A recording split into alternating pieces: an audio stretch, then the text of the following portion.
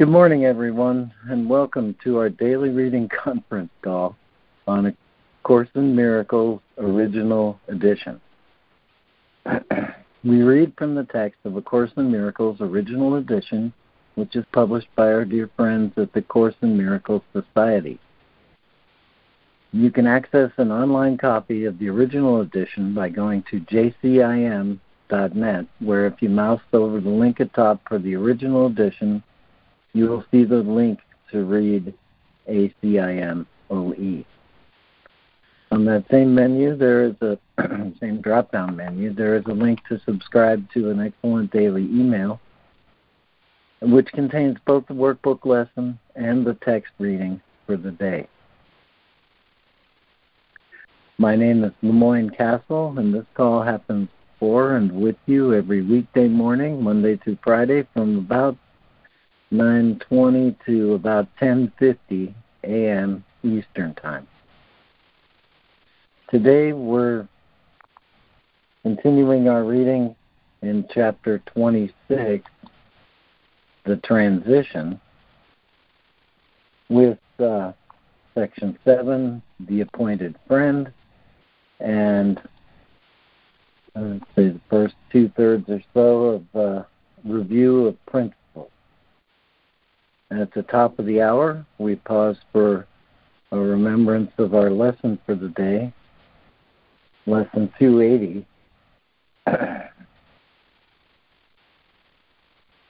What limits can I lay upon God's Son? Which will be led by our dear friend. Okay. And Lori, do you have an opening you would like to offer this morning? Boy, I sure do, Lemoyne. Another gift. This one from Brother David Steindelrast, and it's a prayer. To you, the one from whom all different paths all of us have come, to whom on different paths all of us are going, make strong in our hearts what unites us.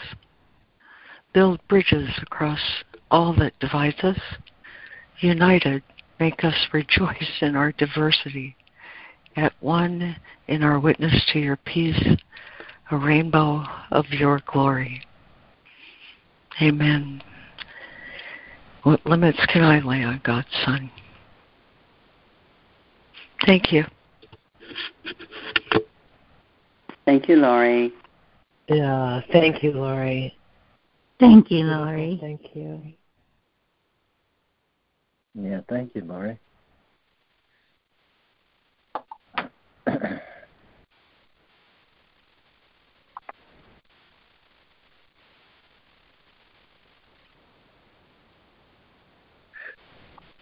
Yeah, thank you very much. Okay, I'll just review the list of who's here, and whether reading or listening. With us in reading, we have Lori, Yvonne, Fran, Jessica, Robin Marie, Harrison, Donna, Karen, Lana, and Micah. With us and listening, we have Ida, Judy, Sheila, and Rod. Is there anyone else who's joined us who would like to just say good morning or join either one of the reading and join the reading? Patricia here, listening. Thank you. Thank you, Patricia. And good morning.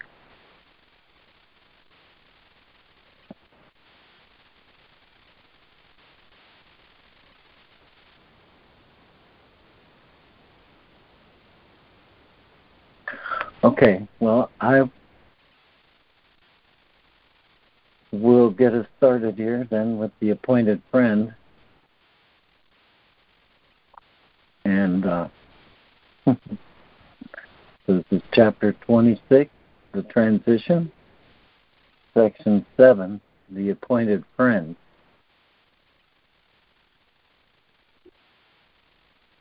Anything in this world anything in this world that you believe is good and valuable and worth striving for can hurt you and will do so. Not because it has the power to hurt, but just because you have denied it is but an illusion and made it real. And it is real to you. It is not nothing, and through its perceived reality has entered all the world as thick illusion. All belief in sin, in power of attack, in hurt and harm, in sacrifice and death has come to you. For no one can make one illusion real and still escape the rest. For who can choose to keep the ones which he prefers and find the safety that truth alone can give? Who can believe illusions are the same and still maintain that even one is best? Lori? Chapter 26, The Transition, Section 7, The Appointed Friend. Anything in this world that you believe is good and valuable and worth striving for can hurt you and will do so, not because it has the power to hurt, but just because you have denied it is but an illusion and made it real. And it is real to you. It is not nothing, and though, I'm going to say that again, it is not nothing, and through its perceived reality has entered all the world of sick illusions. All belief in sin, in power of attack, in hurt and harm, in sacrifice and death has come to you. For no one can make one illusion real and still escape the rest. For who can choose to keep the ones he prefers and find safety that the truth alone can give? Who can believe illusions are the same and still maintain that even one is best? 45. Lead not your little lives in solitude, with one illusion as your only friend. This is no friendship worthy of God's Son, nor one with which he could remain content. Yet God has given him a better capital friend, in whom all power in earth and heaven rests. The one illusion that you think is friend obscures his grace and majesty from you and keeps his friendship and forgiveness from your welcoming embrace. Without him, you are friendless. Seek not another friend to take his place. There is no other friend. What God appointed has no substitute, for what illusion can replace the truth?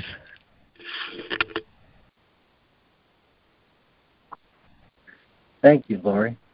And Yvonne?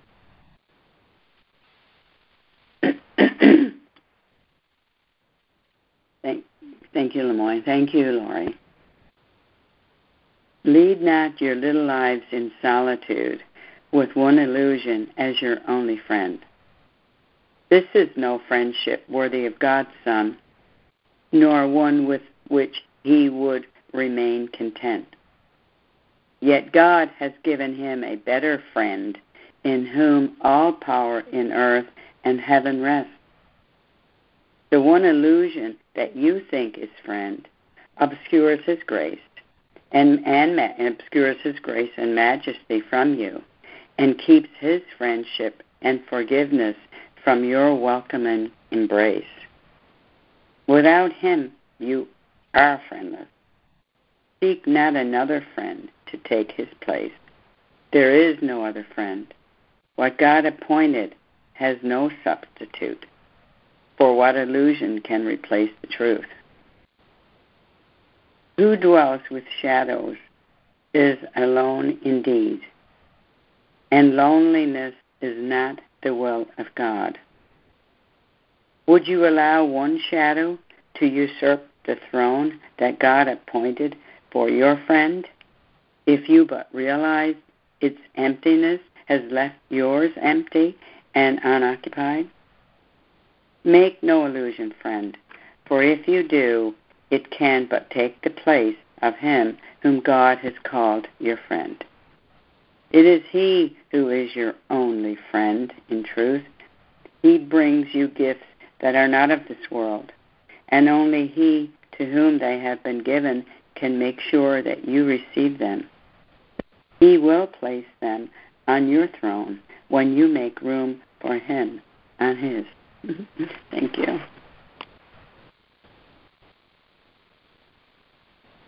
Thank you, Yvonne. And Fran, would you read 46 and then pause? So I'd like to set this off a little bit from the next section. Okay. 46. Who dwells with shadows is alone indeed, and loneliness is not the will of God. Would you allow one shadow to usurp the throne that God appointed for your friend if you but realize its emptiness has left yours empty and unoccupied? Make no illusion, friend, for if you do, it can but take the place of him whom God has called your friend. And it is He who is your only friend in truth. He brings you gifts that are not of this world, and only He to whom they have been given can make sure that you receive them. He will place them on your throne when you make room for Him on His. Thank you, Fran. I love this little section. This is like this thing may have seen some internet memes where it's like, say that you're from the South without saying you're from the South, or, say your parents were strict without saying your parents were strict. And here it's like he lays out the difference between the Holy Spirit and the ego without directly really mentioning either, except the role that they have for us. And I like the way it ends with this invitation to not share one throne, but to have the two thrones, which are how the Holy Spirit will bring us into co-creation with all of creation. Anyway, I just wanted to set this off a little bit from the next section, which is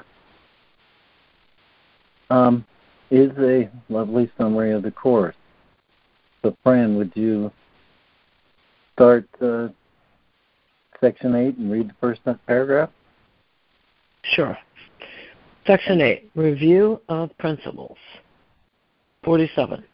This is a Course in Miracles, and as such, the laws of healing must be understood before the purpose of the Course can be accomplished. Let us review the principles that we have covered and arrange them in a way that summarizes all that must occur for healing to be possible. For when it once is possible, it must occur. All sickness comes from separation.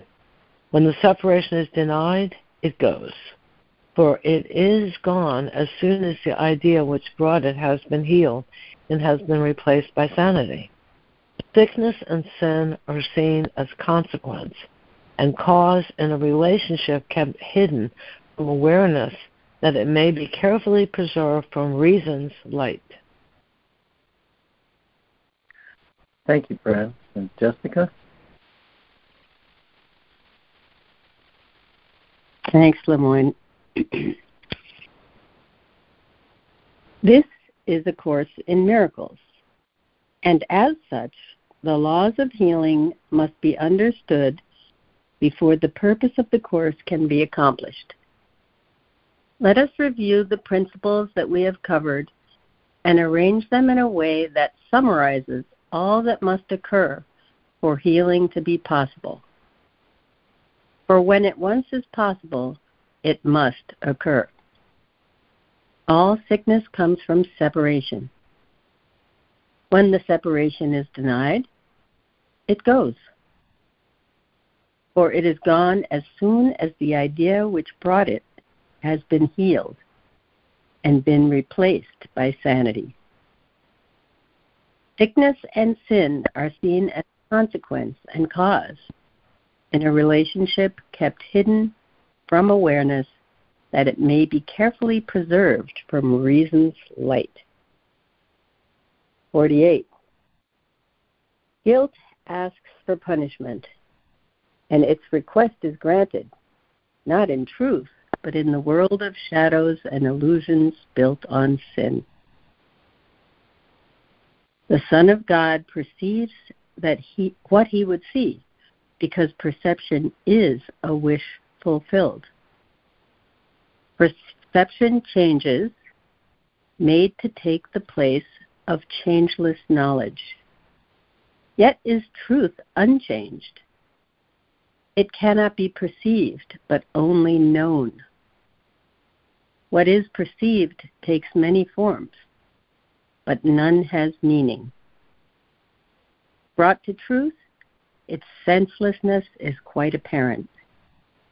Kept apart from truth, it seems to have a meaning and be real.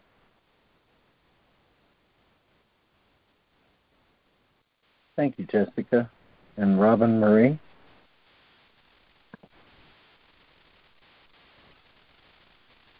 "48.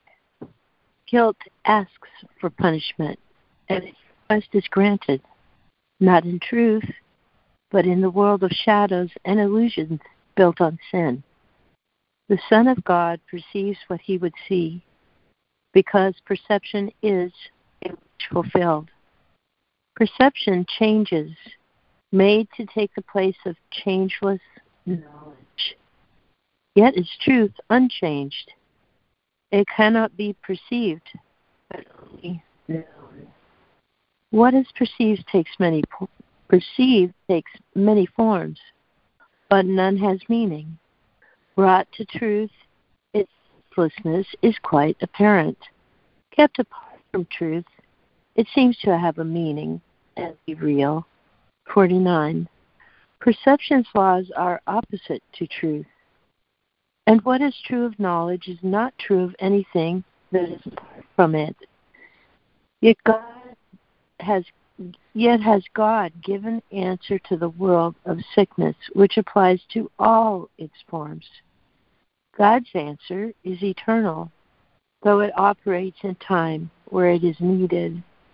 Yet, because it is of God, the laws of time do not affect its workings. It is in this world, but not a part of it, for it is real and dwells where all reality must be. Ideas leave not their source, and their effects but seem to be apart from them. Ideas are of the mind. What is projected out and seems to be external to the mind is not outside at all, but an effect of what is in, and has not left its source.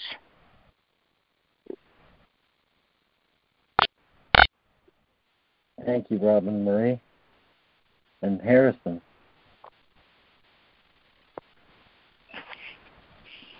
49.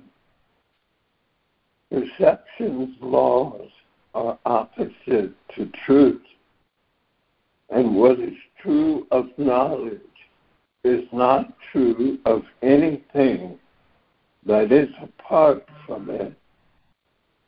Yet has God given answer to the world of sickness, which applies to all its forms.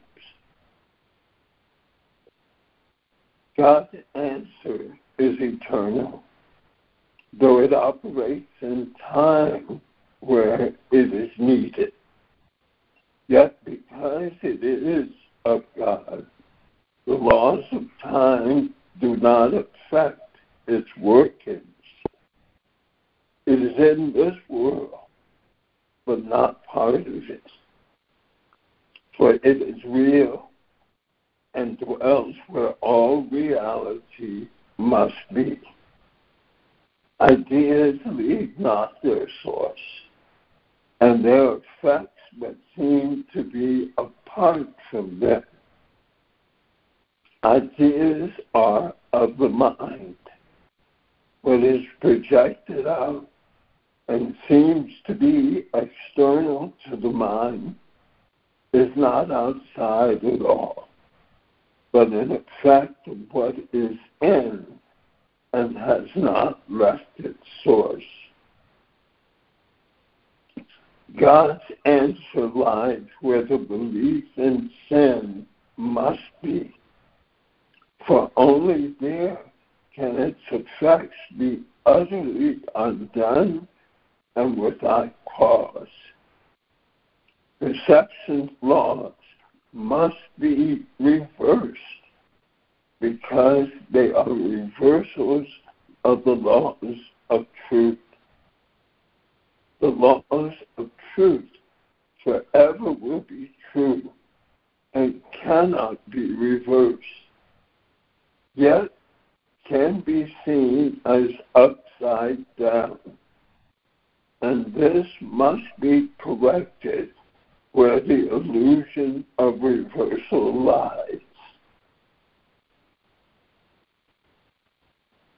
Thank you, Harrison. And Donna. 50. God's answer lies where the belief in sin must be, for only there can its effects be utterly undone and without cause. Perception's laws must be reversed because they are reversals of the laws of truth. The laws of truth, however, will be true and cannot be reversed, yet can be seen as upside down, and this must be corrected where the illusion of reversal lies.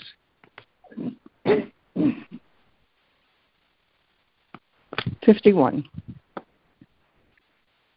It is impossible that one illusion be less amenable to truth than are the rest, but it is possible that some are given greater value and less willingly offered to truth for healing and for help.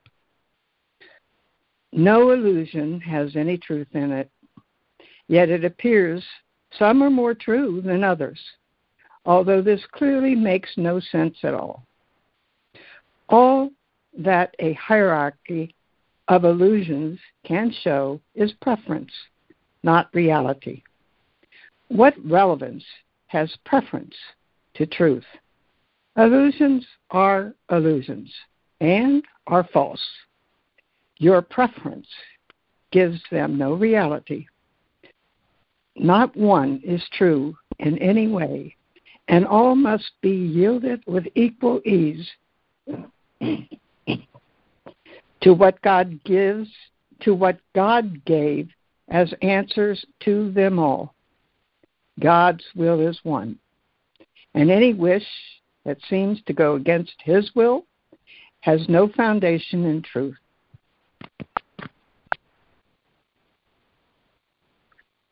Thank you, Donna.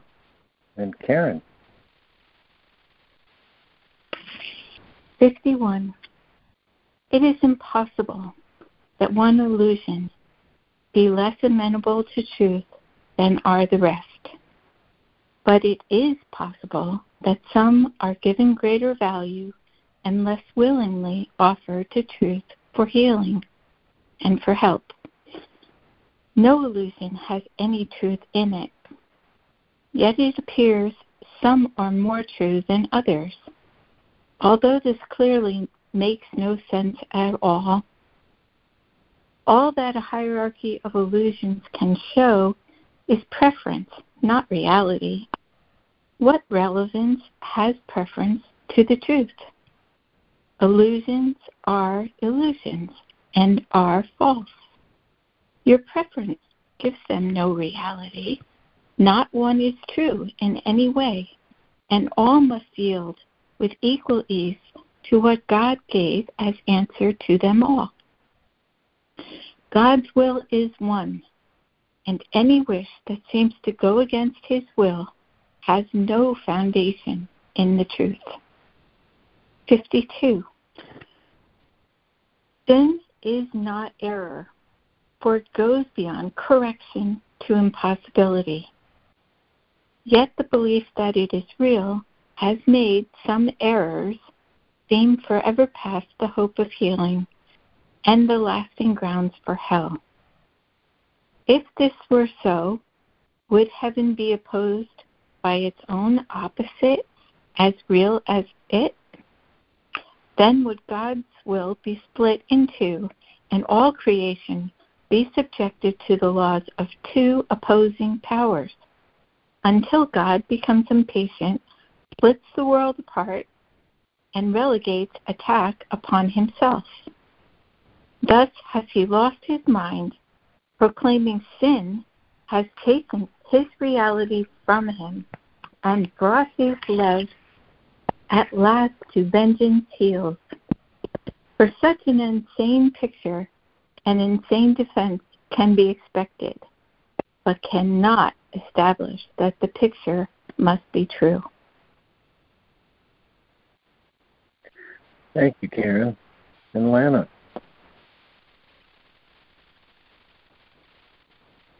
Okay. 52. Sin is not error, for it goes beyond correction to impossibility. Yet the belief that it is real has made some errors seem forever past the hope of healing and the lasting grounds for hell. If this were so, would heaven be opposed by its own opposite, as real as it? Then would God's will be split in two, and all creation be subjected to the laws of two opposing powers, until God becomes impatient, splits the world apart, and relegates attack.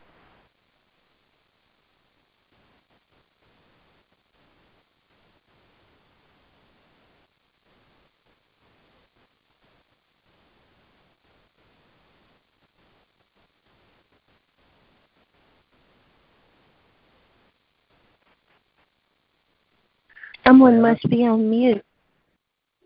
Lana, I don't know. She's still showing on the board, but it's, yeah, okay. Don't hear you, Lana. I think her call is probably dropping.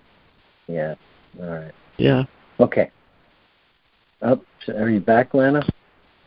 Yes, I'm sorry. I don't know what happened there. Okay. Okay. Thus, I'll start here on the sentence. I'm sorry. Thus has he lost his mind, proclaiming sin has taken his reality from him, and brought his love at last to vengeance heels.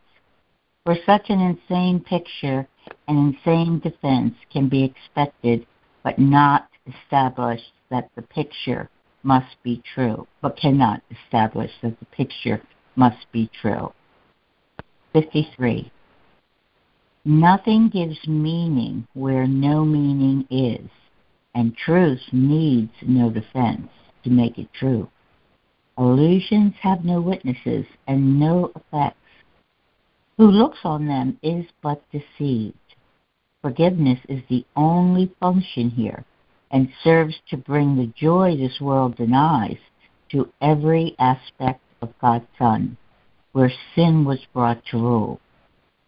Perhaps you do not see the role forgiveness plays in ending death and all beliefs that rise from myths of guilt.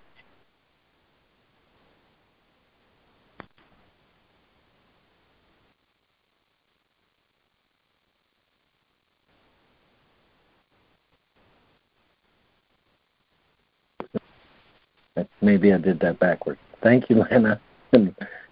And Micah. Okay. 53.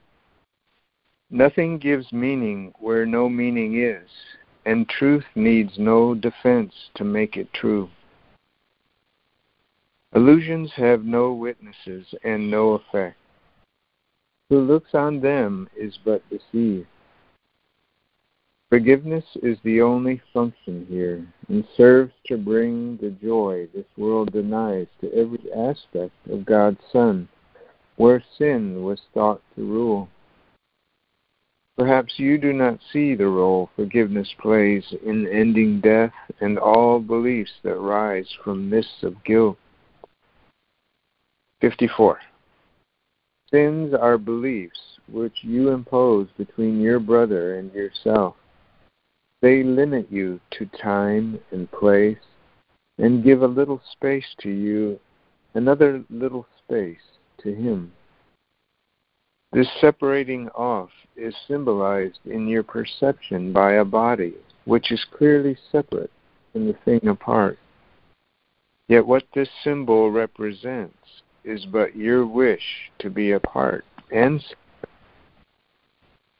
Forgiveness takes away what stands between your brother and yourself. It is the wish that you be joined with him and not apart. We call it wish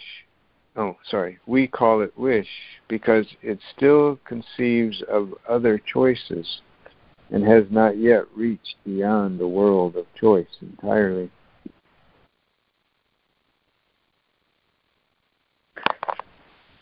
Thank you, Micah. And is there a new reader who would like to read 54 and 55? This is Sandra. I can. Thank you, Sandra. 54. Sure. 54. Sins are beliefs which you impose between your brother and yourself. They limit you to time and place and give a little space to you, another little space to him. This separating off is symbolized in your perception by a body which is clearly separate and a thing apart. Yet what this symbol represents is but your wish to be apart and separate. Forgiveness takes away what stands between your brother and yourself. It is the wish that you be joined with him and not apart. We call it wish because it still conceives of other choices and has not yet reached beyond the world of choice entirely. 55. Yet, is this wish in line with heaven's state and not in opposition to God's will? Although it falls far short of giving you your full inheritance, it does remove the obstacles which you have placed between the heaven where you are and recognition of where and what you are. Facts are unchanged, yet facts can be denied and thus unknown, though they were known before they were denied.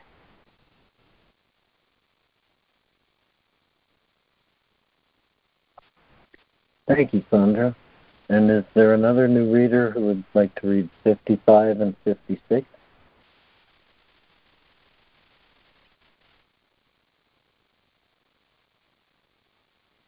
Patricia here. Okay. Please go ahead. 55. Yet, is this wish in line with heaven's state and not in opposition to God's will? Although it falls far short of giving you your full inheritance, it does remove the obstacles which you have placed between the heaven where you are and recognition of where and what you are. Facts are unchanged, yet facts can be denied and thus unknown, though they were known before they were denied. 56. salvation perfect and complete. Asks but a little wish that what is true be true. A little willingness to overlook what is not there. A little sigh that speaks for heaven as a preference to this world, which death and desolation seem to rule. In joyous answer, will creation rise within you to replace the world you see with heaven, holy, perfect, and complete? What is forgiveness but a willingness that truth be truth?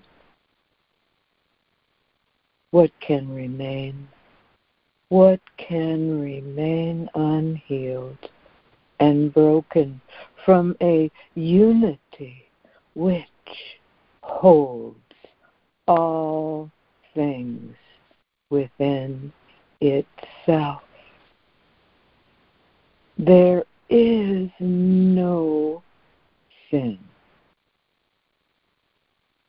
and every miracle is possible the instant that the Son of God perceives his wishes and the will of God are one.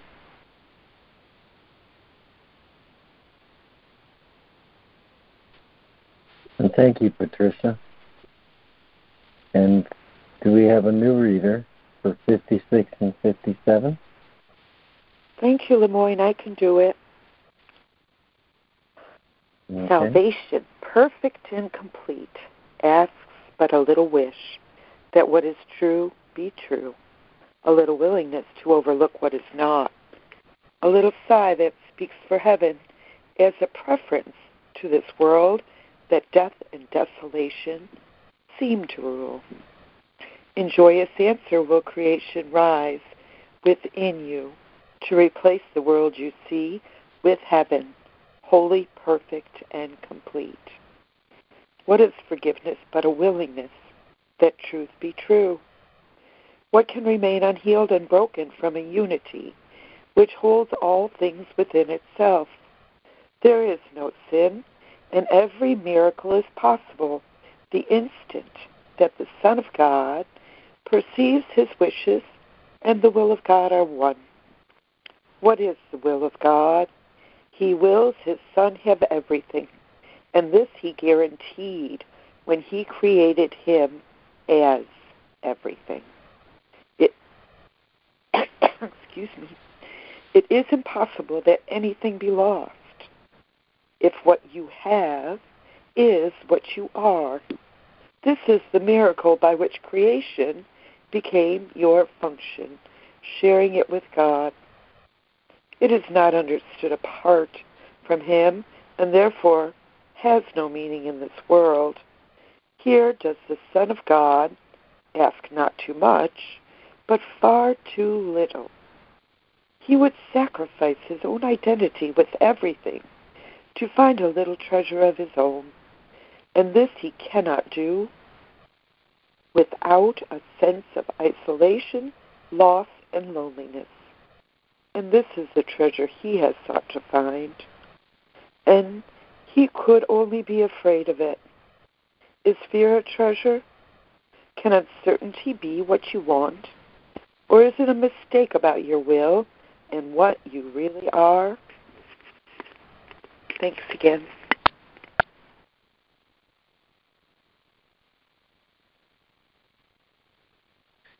Thank you, Judy. And is there another new reader for 57 and 58?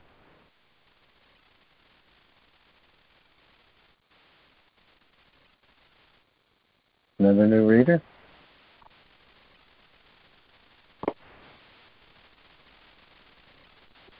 All right, great. Yeah, if you give me a minute to find it, okay?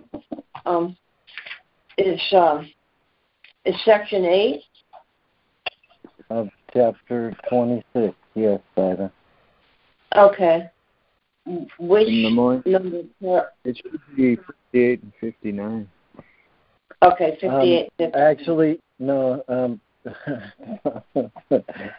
I believe that Judy had 56 and 57, and because of the difference of edition, she went further. Would you start with 57? What is the will of God? And then you just took 57, 58? Yes, please. Thank you. Okay. Here we go. What is the will of God? He wills his Son have everything. And this he guaranteed when he created him as everything. It is impossible that anything be lost if what you have is what you are. This is the miracle by which creation became your function, sharing it with God. It is not understood apart from him, and therefore has no meaning in this world. 58. Here does the Son of God ask not too much, but far too little. He would sacrifice his own identity with everything to find a little treasure of his own. And this he cannot do without a sense of isolation, loss, and loneliness. This is the treasure he has sought to find, and he could only be afraid of it. Is fear a treasure? Can uncertainty be what you want? Or is it a mistake about your will and what you really are? Let us consider what the error is, so it can be corrected, not protected. Thank you. And thank you, Ida. And let's see. I'm just going to go straight ahead. I ask Lori, would you read 58 and 59? I would. 58. Here does the Son of God ask not too much, but far too little. He would sacrifice his own identity with everything to find a little treasure of his own. This he cannot do without a sense of isolation, loss, and loneliness. This is the treasure he sought to find, and he could only be afraid of it. Is fear a treasure? Can uncertainty be what you want? Or is it a mistake about your will and what you really are? Let us consider what the error is so it can be corrected, not protected. 59. Sin is belief that attack can be projected outside the mind where the belief arose. Here is the firm conviction that ideas can leave their source. Just a minute. Here is the firm conviction that ideas can leave their source made real. Here, I'm going to get this right eventually. Here is the firm conviction that ideas can leave their source. I think you get the point because it's not going to come out right for me. Leave their source, be made real and meaningful. And from this error does the world of sin and sacrifice arise. This world is an attempt to prove you're innocent while cherishing attack. Its failure lies in that you still feel guilty, though without understanding why. Effects that are seen as separate from their source and seem to be beyond you to control or prevent. What is thus kept apart can never join.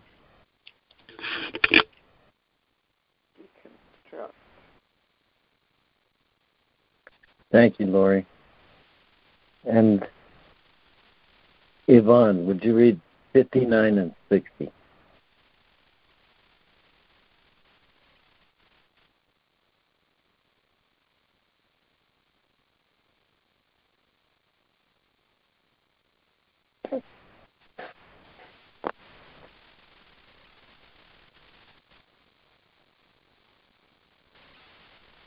Okay, I know we're past the top of the hour, and I know we're beyond what the prescribed syllabus says. But Yvonne, could you read 59 and 60?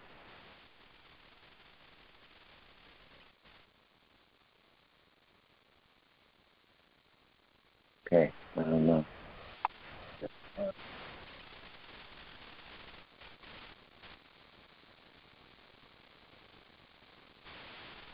All right, well, I'll turn to you then, Fran. Is that Yvonne? 59 and 60? Yes, please. Yeah. Okay. Sin is belief. Attack can be projected outside the mind where the belief arose. Here is the firm conviction that ideas can leave their source made real and meaningful. And from this error does a world of sin and sacrifice arise. This world is an attempt to prove your innocence while cherishing attack. Its failure lies in that you still feel guilty, though without understanding why. Effects are seen as separate from their source and seem to go beyond you to control or to prevent. What is thus kept apart can never join. 60. Cause and effect are one, not separate. God wills you learn what always has been true, that He created you as part of Him, and this must still be true because ideas leave not their source. Such is creation's law, that each idea the mind conceives but adds to its abundance never takes away. This is as true of what is idly wished as what is truly willed, because the mind can wish to be deceived but cannot make it be what it is not. And to believe ideas can leave their source is to invite illusions to be true without success. But never will success be possible in trying to deceive the Son of God.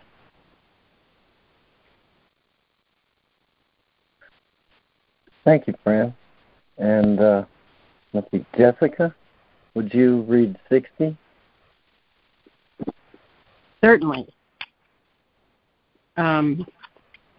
60. Only 60, not 61?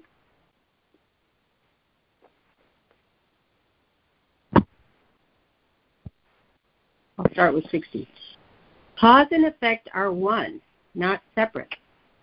God wills you learn what always has been true, that He created you as part of Him. And this must still be true because ideas leave not their source. Such is creation's law, that each idea the mind conceives but adds to its abundance, never takes away. This is as true of what is idly wished as what is truly willed, because the mind can wish to be deceived but cannot make it be what it is not. And to believe ideas can leave their source is to invite illusions to be true without success. For never will success be possible in trying to deceive the Son of God. Should I go ahead with 61?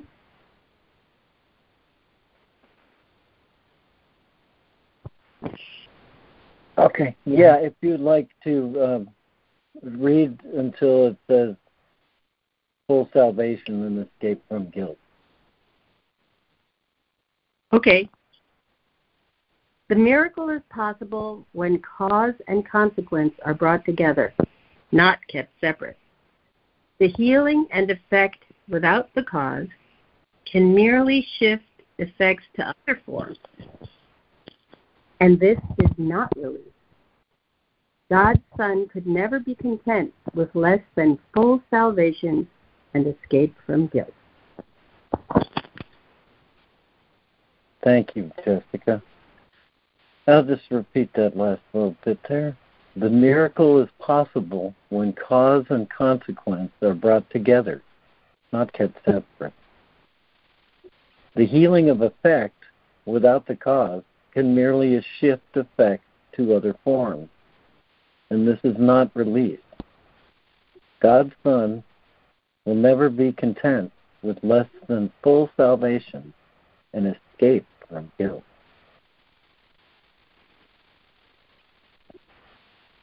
Okay, we'll pick this back up tomorrow and review parts of the review then.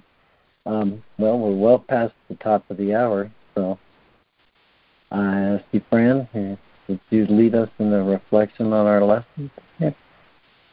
Sure. Hi, everybody. We are in the second part of the workbook, and we're on the last day of What is the Christ? And the lesson for today is lesson 280. What limits can I lay upon God's Son? So I shall read from What is the Christ. Christ is God's Son, as He created Him. He is the self we share, uniting us with one another and with God as well. He is the thought which still abides within the mind, that is His source. Christ is the link that keeps you one with God and guarantees that separation is no more than an illusion of despair. For hope forever will abide in Him. Your mind is part of His and His of yours. He is the part in which God's answer lies, where all decisions are already made and dreams are over. He remains untouched by anything the body's eyes perceive. For though in Him His Father placed the means for your salvation, yet does He remain the self who, like His Father, knows no sin. When forgiveness rests upon the world and peace has come to every son of God, what could remain to keep things separate for what remains to see except Christ's face? So therefore, let us seek to find Christ's face and look on nothing else.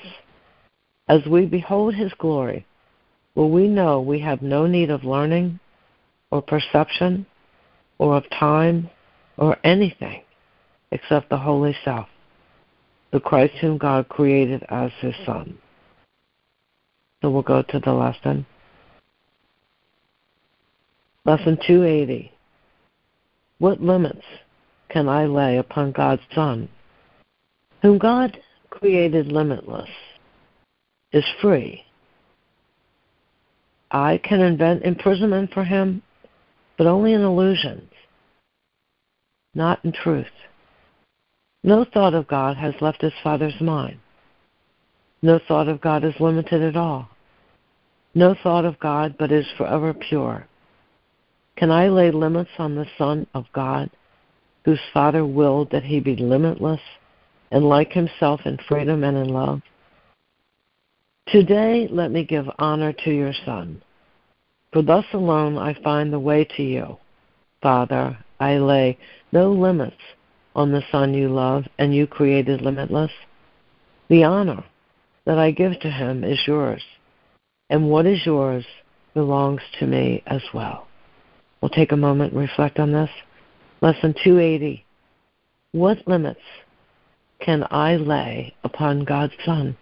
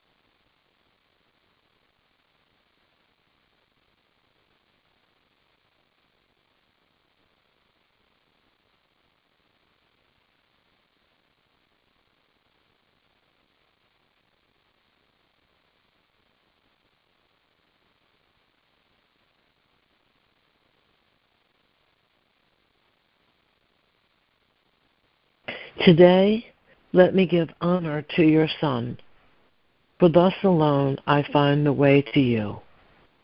Father, I lay no limits on the Son you love, and you created limitless.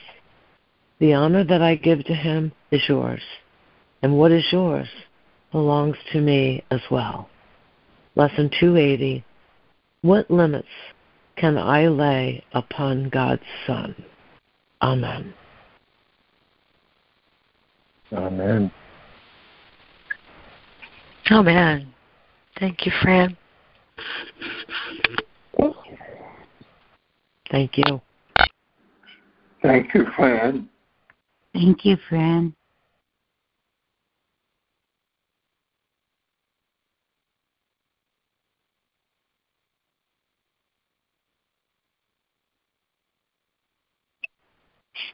Good morning. It's Karen. What limits can I place upon the Son of God? What is the will of God? He wills His Son have everything. He created Him as everything. And what you have is what you are. That's from the reading in the text today. That we are limitless. And the only other comment I would make is, what is the Christ? The Christ is the Son of God. It's the real Son of God. It's not our ego, insanity, false sense of self, but it's the true self, the part we share with God and with each other. And it says that the Christ is the home of the Holy Spirit. And I, too, really love your pointed friend, because we have a friend inside of us. We have a friend inside of us who dwells inside of us, who is our only friend in truth and brings you gifts that are not of this world, but we need to make room for Him. He's not an illusion. I'm complete. Thank you. Thank you, Karen. Thank you, Karen. Thanks, Karen. Thank you, Karen. Thank you.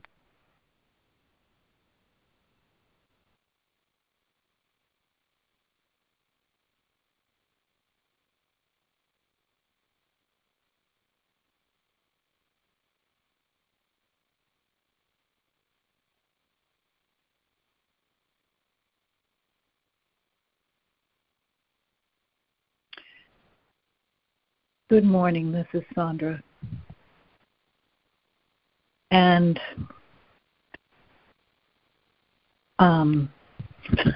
this reading has just turned me upside down. What limits can I lay upon God's Son? Who's the I here? It's not the ego. It's asking this I to love unconditionally.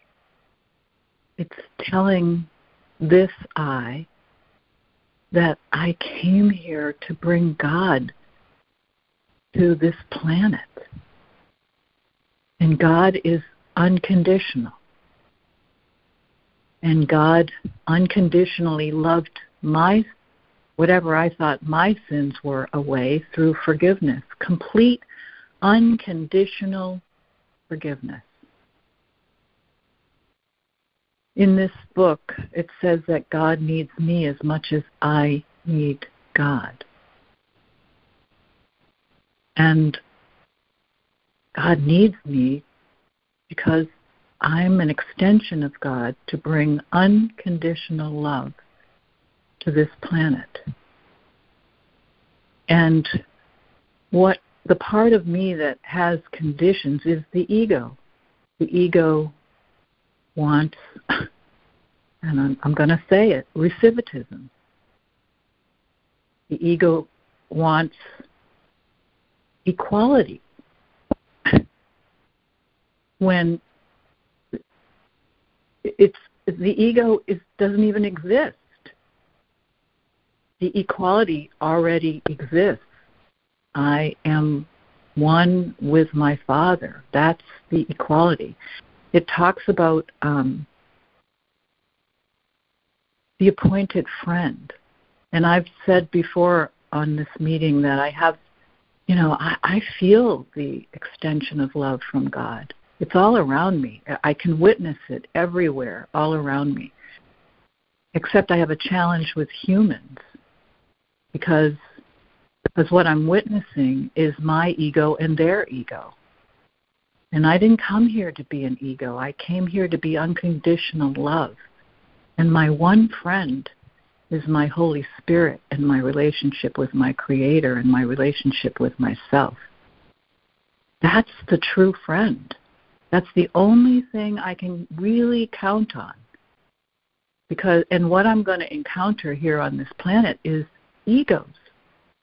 And it seems to me from what I was hearing from this reading that the way to kill an ego is with kindness, is to love it so much that it evaporates, that it no longer needs to hold on to that egoic identity, because the ego comes from a sense of separation, a sense of lack of love.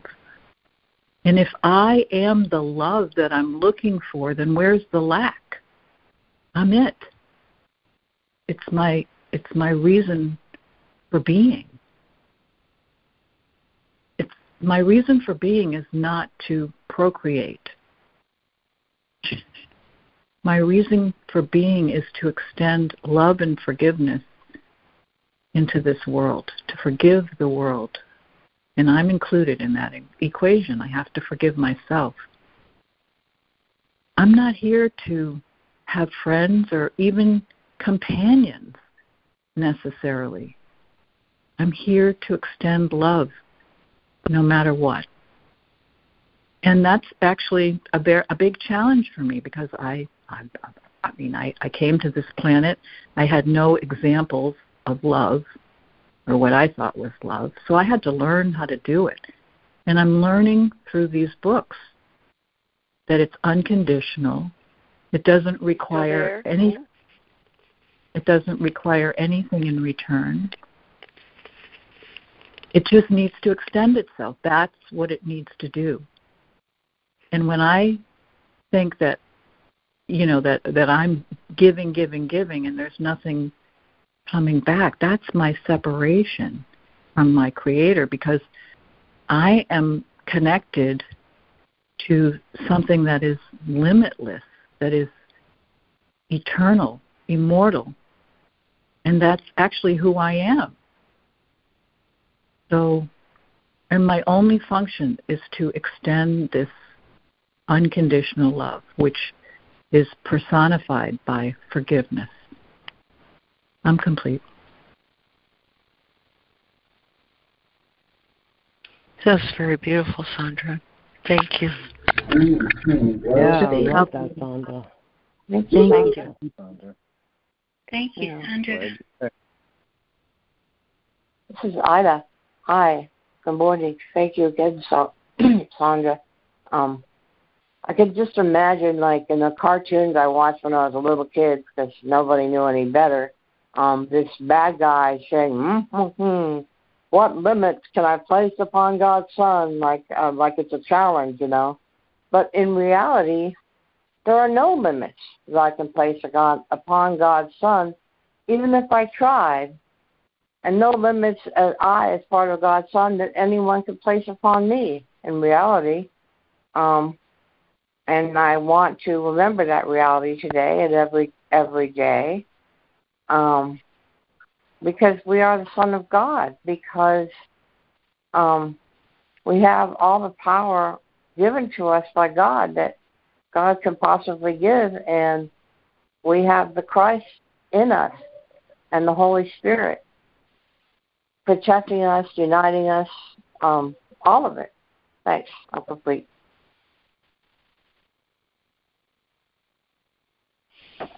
Thank you, Ida. Awesome. Thank you, Ida.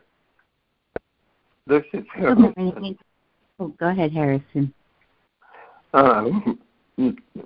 Thank you, Ida. That really hit home for me. I'm the one that lays limits on God's Son. And it's about time that I took responsibility for that.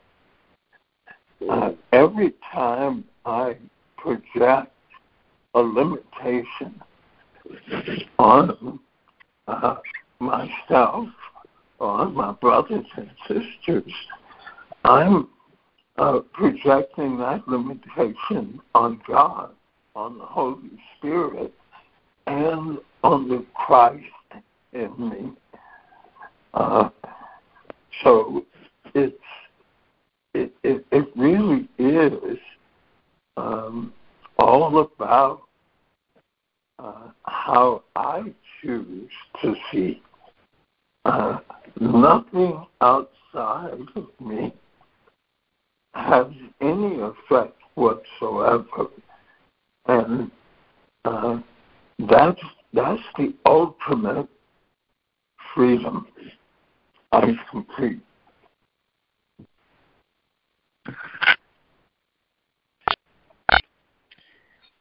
Thank you, Harrison. That was great. Yeah, Thank you. Thank you, Harrison. Yeah, what you shared, Harrison, really kind of ties in what I wanted to share about. I love that Jesus mentions cause and effect being one, and they have to be brought together for healing. I think the recognition that the source of all my pain and perceptions of the world have their starting point in my mind. And as long as I'm playing with effects, trying to fix them, it's like the ego trying to fix the ego. It's really doesn't accomplish much. But when I recognize that cause and effect are one, that ideas leave not their source, then I can bring whatever is hurting me. And I like to think of the ego as a little child, a toddler, just acting out. And it is a call for love. It's a call to bring whatever seems unloving to love's presence. I would pick up the child, hug it, hold it, remind it of its innocence, and be on its way. The child, regardless of how it acts up, is always innocent. It's just doing what a toddler does. And I think as egos, we're all little toddlers. But to bring the toddler to the love of God is to heal it. It's to heal my mind. I must bring that together and see that they are one, and nothing outside me is but a part of me. So I know that's instrumental in my healing, to recognize that cause and effect are not separate. They're one. And when I bring them to the cause, which is my mind, healing naturally occurs. So I'm complete. Thank you. That's very nice. Thank you, Lana. Thank you, Lana. Thank you, Lana. Have a great day, you guys. You too, Robin Marie. Oh, you too, Robin Marie. Thanks, Robin Marie. You too, hon. Give the kids light.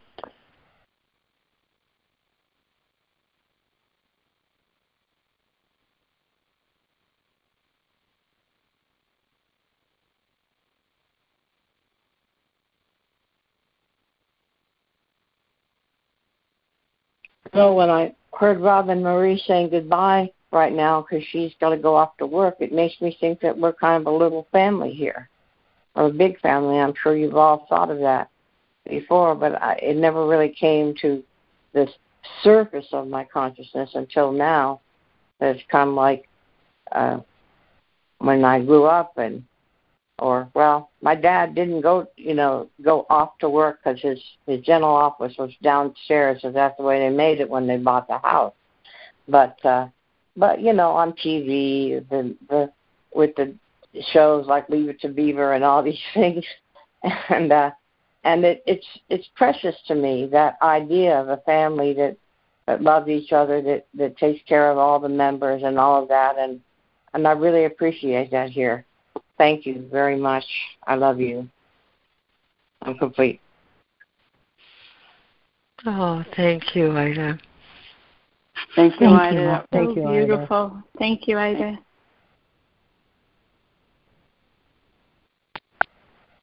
This is Donna, and I understand that, Ida. Thank you.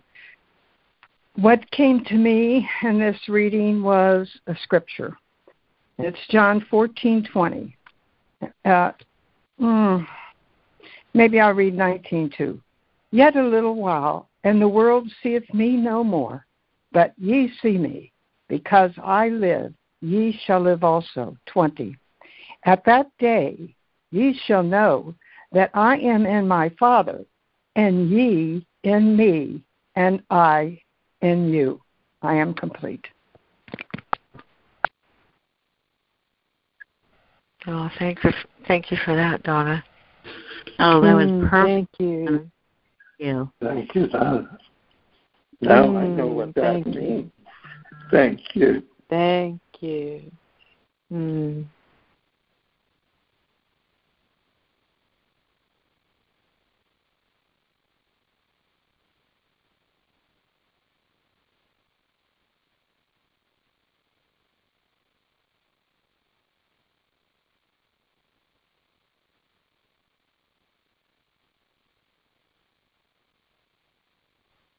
Hi guys, good morning. It's Jude. I have this word meaningless, meaningful, meaningless, meaningfullessness on my billboard. You guys know how I have my messages come in words, not images, but that our particular point of view from which we see the world as we are. We see it to believe it in order to rejoice, or we see it to judge it. And that's the two laws of perceiving the world, two ways of perceiving the world. And in that understanding that if I'm looking through the body's eyes and seeing everything through that limited perspective, I'm seeing through perception's laws. And perception's laws, it says, are the opposite to truth. And I'm the truth, so this is in opposition to me. And what is true of knowledge is not true of anything apart from it. Now that's a very significant line to me. What is true of knowledge is not true of anything that is apart from it. And perception is apart from it. So through the eyes of perception and through the limited mind of a self-centered, selfish, afraid, egoic mind, I'm in opposition to knowing the truth. So, ergo, I have the means to restore me. What I have made invisible to myself through perception, I have the means, God-given means, to unite my mind with Christ as my consciousness, being the one Son of God. Now, what does that mean?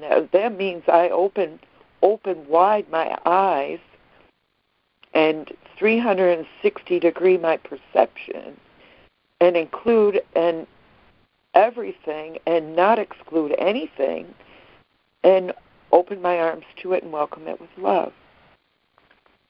That's as close to knowledge as I can come.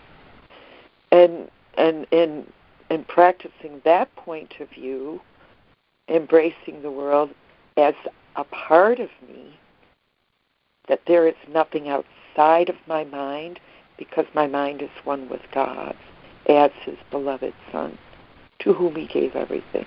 I can see the truth. Now, I don't see this with my body's eyes.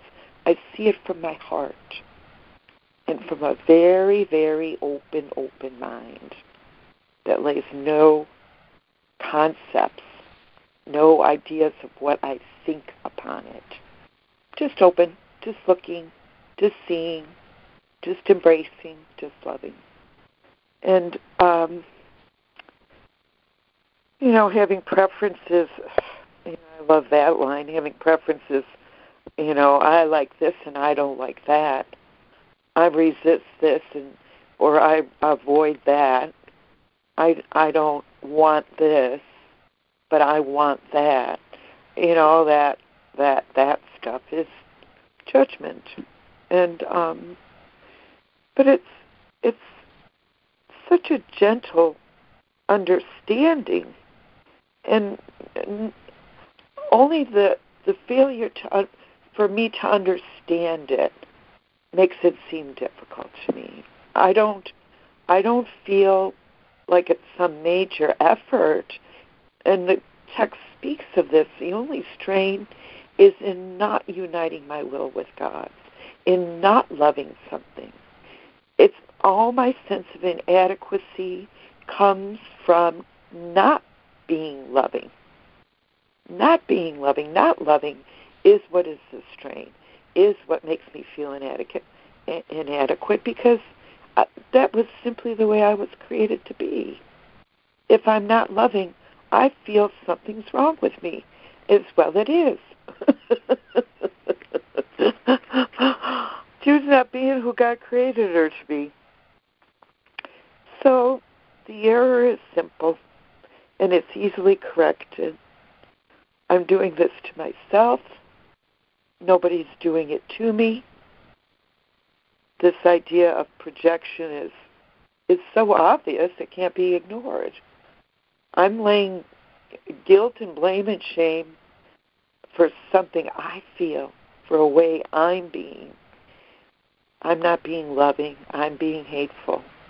And I'm blaming something because I'm doing that. I'm trying to make someone else guilty. So seeing sins is outside of me and it's not a part of me is so not loving. It's just not loving that we could not see it as a call to love, see it as only a call for love, because I need that healing every bit as much as everybody else. God help me. I'm so glad for you all, and thank you, Lemoyne and Fran and Lori, for all you bring to us every day. Amen.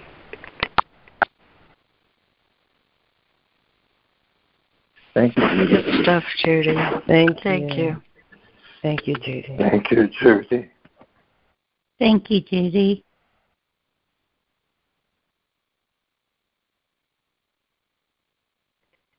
Hey, and I'm happy to hear you're here, Lana. Good to hear your voice. Oh, thank you. Good to be here.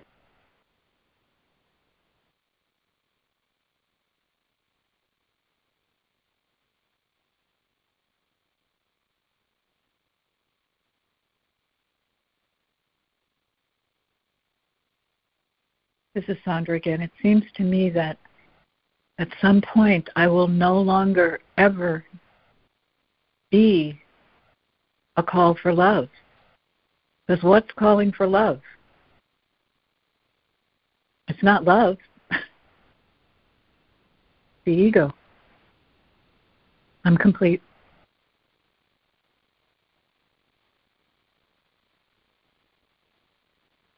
Thank you. Good point. Yeah, thank you. Sandra. This is Micah. I want to leave time for Laura. So I had got my first gift this morning on paragraph 47. I mean, and the section above was beautiful, and it was so rich. And but down here in 47, all sickness comes from separation. That was the first shift where I really noticed my body identification, into a sense of a separated self. And it started to turn the lens into a magnitude in the direction of like unity, something large. I had concepts from the past, but I could feel and experiences from the past of moving into a realm of mind, of unity, and it seemed so distant. And here's all this awareness just kind of locked into a sense of body identification and a sense of a small self that had been created over decades.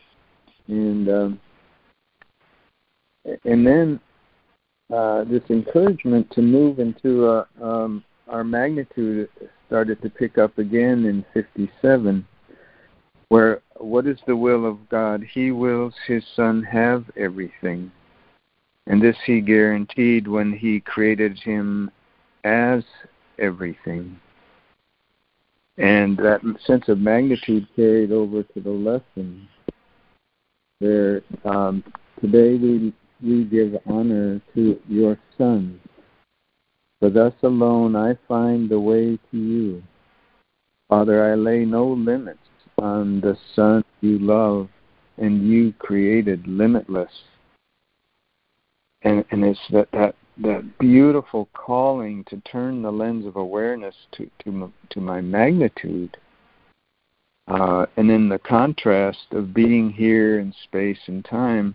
And it created kind of an odd few moments where it's like you realize I realized I was drowning in illusion of a separate self, and something's trying to work its way out, like being underwater, trying to reach the surface.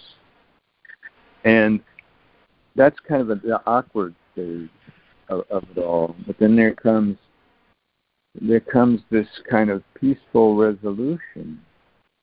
But before I move to that, I just want to highlight this quote that I found really paralleled our reading today. It's in the Manual for Teachers, number 23. He has overcome death because he has accepted life.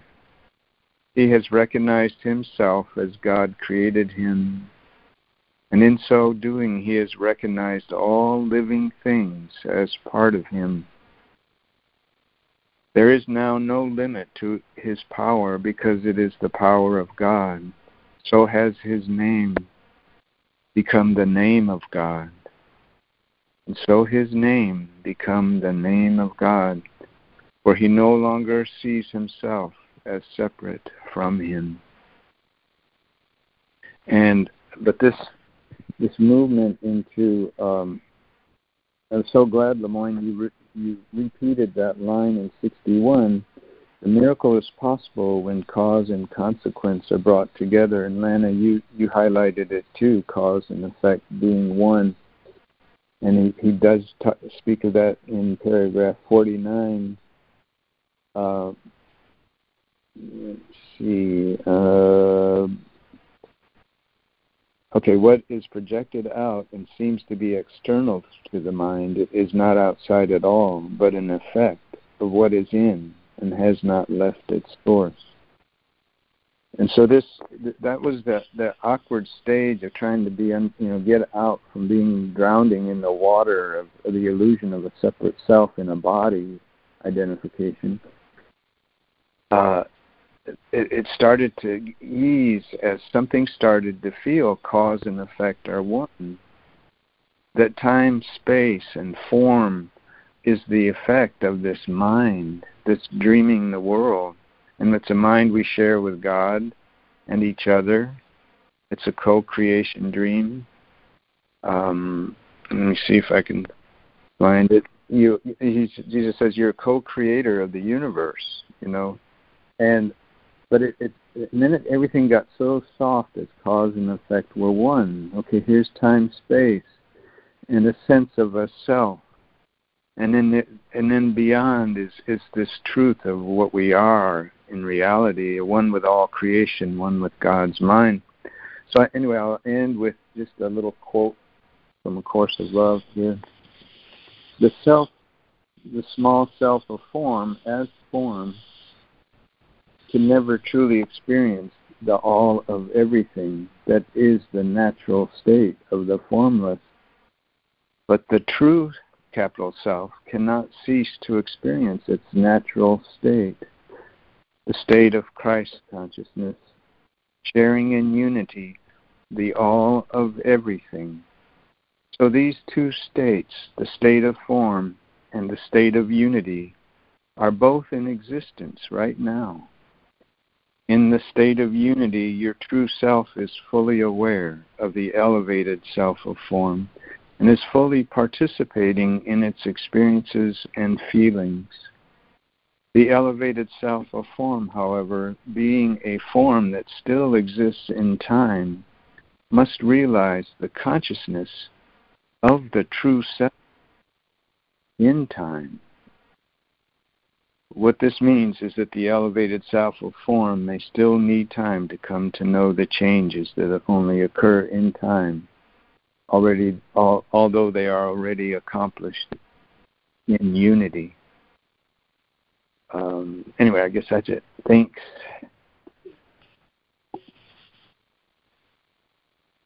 That was beautiful, Micah. Oh, thank you, Micah. That was lovely. Thank you, Micah. You're welcome.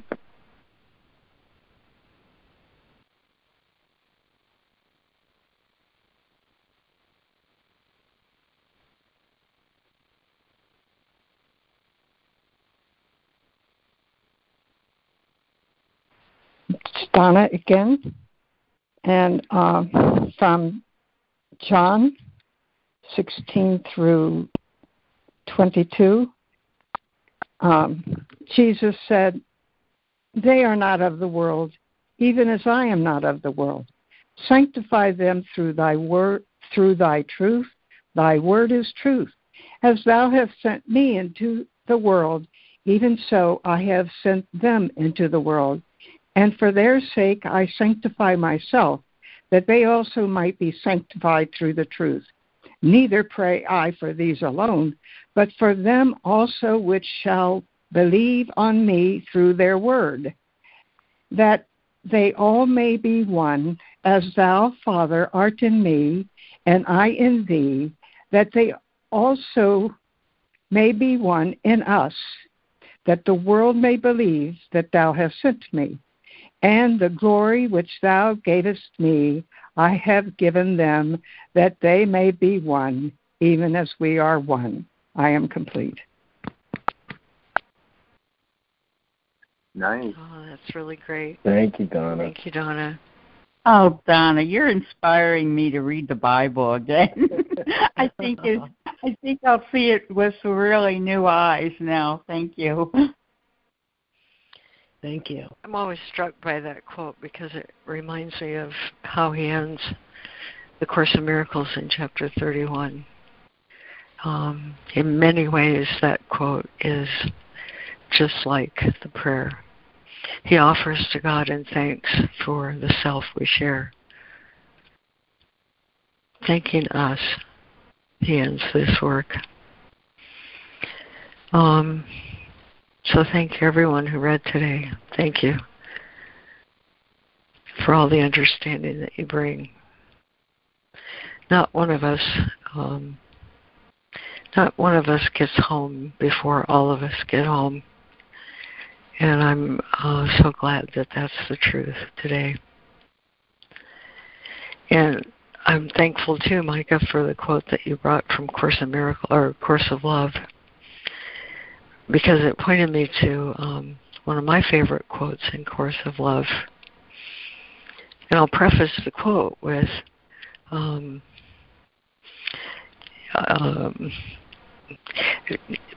what I call the time before. And it was so beautifully and simply depicted in the Disney movie called Soul. And in that movie, it begins with what he calls the time before. And we are all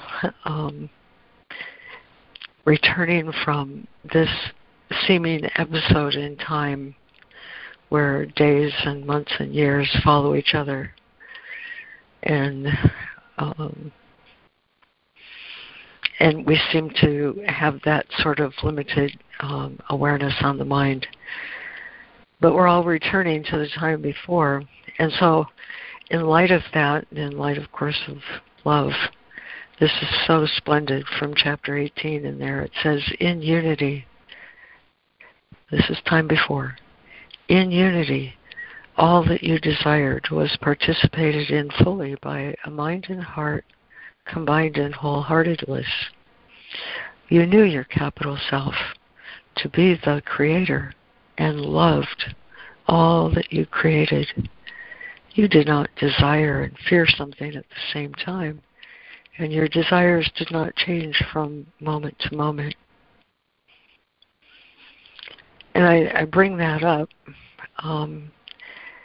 because these review of principles, he lays out the exact nature of the errors in my mind that seem to result in the loss of the memory of God and the memory of my own truth and the memory of the splendidness of creation. It was all, the whole episode that the soul seems to be involved with here, just a matter of mind errors, not sin, not anything that isn't able to be healed with correction of the mind. Just a descent down a ladder in exactly the same way he talks about it in the so-called laws of chaos. With that one error, the belief that truth is different for everyone, based on a hierarchy of values, and then projected onto creation. With that one error, truth can be altered or changed as it exists in unity in the heart and mind of wholeheartedness that we participated with in this grand adventure of the soul. We seem to have lost ourselves and our identity. And so that descent down the ladder, he's correcting with these principles. There's actually 8 of them when I stop and look at what he's saying here. And every one of these so-called steps down the ladder are the same steps that I can take to allow the error in my mind to be healed. You know, starting with the whole idea of sin and sickness, you know, cause and effect are hidden from my awareness. I hid from my own awareness. I denied the truth. I seemingly denied the truth. And the consequence of that was the belief in sin and sickness. And all of it proceeded from that one error of the belief that truth could be separated from the mind of God, that we could lose all the unity of heart and mind, all the wholeheartedness, that we could lose the capital S self. He says in chapter 30, he says, not one thing but was created without your glad consent. Everything created. We were, as capital S self, we were there at the very beginning when we arose as ideas and thoughts in the mind of God. In wholeheartedness, we sang the song of praise and glory to the Creator of life, in gratitude for the life He gave us. In unity, we experienced that as just pure love of creation and the Creator and the joy of living in love. Nothing interfered with it at all.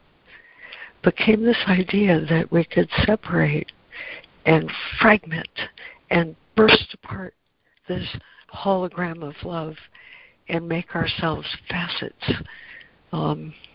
We didn't change anything because everything in creation is still an aspect of creation. And when my errors of mind are healed, when I allow errors of mind to be healed, I'm returned to the truth of that in exactly the same progression as he lays out in these principles. And so probably the one I want to highlight most today, the one that always, always, always serves to return me to truth, is the fourth principle in paragraph 53. Forgiveness is my only function here. Forgiveness is my only function here. And forgiveness not only brings joy to me, but it brings joy to every aspect of God's Son. And God Himself thanks me for allowing truth to be true, for allowing my mind to be corrected so that I can recognize love and release all of these mistaken ideas that I had that seemed to comprise my self-identity. That's the resolution of separation. Capital S Self is this beautiful entity where all the gaps are healed. The memory of God and the face of Christ is returned to me. And nothing in creation but what calls forth a wholehearted response of love. That's not Lori's. That's not any individuals. That's the nature of the truth of our identity. Lori can't love. Lori doesn't know how to love. The best Lori can do with love is specialness. But in this work, he says, you always choose between your weakness and the strength of Christ in you. And so when I accept forgiveness as my only function here, I'm saying I'm willing to release my weakness and call upon Holy Spirit, my appointed friend, the manifestation of Holy Spirit being Christ consciousness. And when I'm willing to call upon the name of God, which is my own, all things are resolved and I'm restored to that unity of the time before. That allows all of this world and this experience that was born of error in my mind to disappear, because its effects were all of error. All of the effects were of an error in the mind. He says the ego, this is a really good one in Course of Love, he says, the ego is nothing more than your idea of yourself. It's a complex set of judgments of good and bads, of right and wrongs, of worthy and unworthy, and an unending list that's just as worthless as all of those ideas. They're not true, not one of them. Separation never happened except in an imaginary dream that I dreamed I dreamt alone. My appointed friend solves that for me. I have to look and wait and judge not a lot, because I'm so prone to perceptual errors and seeing something that isn't really there. And so I still do have to stop and wait and judge not. And when I stop and wait and judge not, truth will return to me. It always does, because truth was always true and always will be true.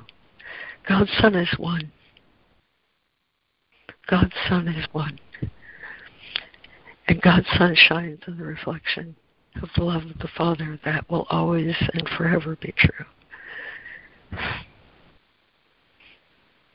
Forgiveness is my only function here. And that's the same as saying, what limits can I place on God's Son? Amen. I'm complete. Oh, thanks so much, Lori. Yeah, thank you. God. I love that part about creation. Go ahead, Mike. Gorgeous. Oh, I loved that part about creation that you shared, Lord. That was sweet. Oh, thank you. That's in the course part of the Course of Love, chapter 18. Paragraph 14, if you want to see it in its context.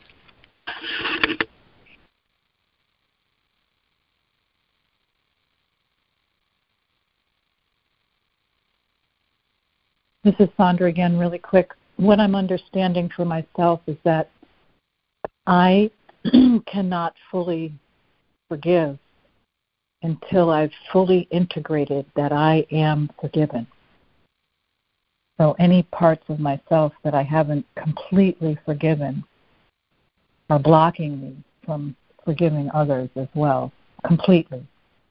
There's degrees, but I think what you're talking about, Lori, is complete forgiveness of the world. I'm complete.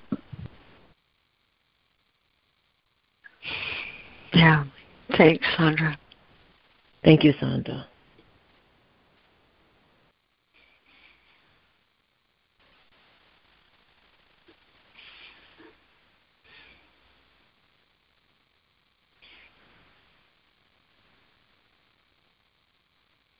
Yes, thanks, Sandra. Forgiveness always rests on the one who forgives. So they realize that she has no need of forgiveness. That's somewhere after the judging stops. Anyway. Okay, well, we're going over time again, and I want to just add. I'll just add one paragraph. Like, I spent a lot of time yesterday wanting to shout, shouting for silence and like fighting for peace. But here, I'll just read. This is from the introduction to the second part of the workbook, right? And so where it says final part or final section, that's referring to this where we're at, and we're a good ways into the second part of the workbook. So now I've talked myself into a few paragraphs, and so I'll just read these as a closing. And for context, the first section of the epilogue, this course is the beginning, not an end.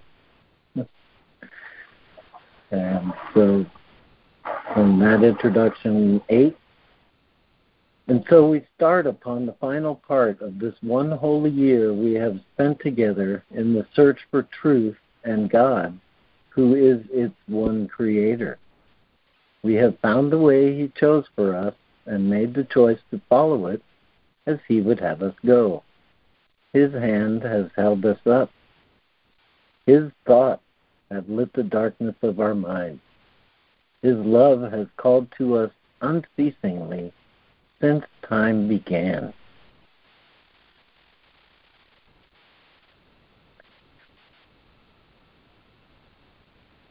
We had a wish that God would fail to have the Son whom he created for himself. We wanted God to change himself and be what we would make of him. And we believed that our insane desires were the truth. Now we are glad that this is all undone, and we no longer think illusions true. Let me expand that a little bit. We no longer believe we need to think illusions born of fear and separation are true. No longer think that. Too much work. Back to the text. The memory of God is shimmering across the wide horizons of our minds. A moment more, and it will rise again. A moment more, and we who are God's sons are safely home, where he would have us be. Now is the need for practice almost done. For in this final section, we will come to understand that we need only call to God, and all temptations disappear. Instead of words, we need but feel His love. Instead of prayer, we need but call His name. Instead of judging, we need but be still and let all things be healed. We will accept the way God's plan will end, as we receive the way it started. Now it is complete. This year has brought us to eternity. Amen. And thank y'all. Amen. That was perfect. Perfect, Lemoyne. Thank you. Oh, it sure was, Lemoyne. Thank you so much. Thanks, Lemoyne. Thank you, Lemoyne. Absolutely perfect for me today. Thank you.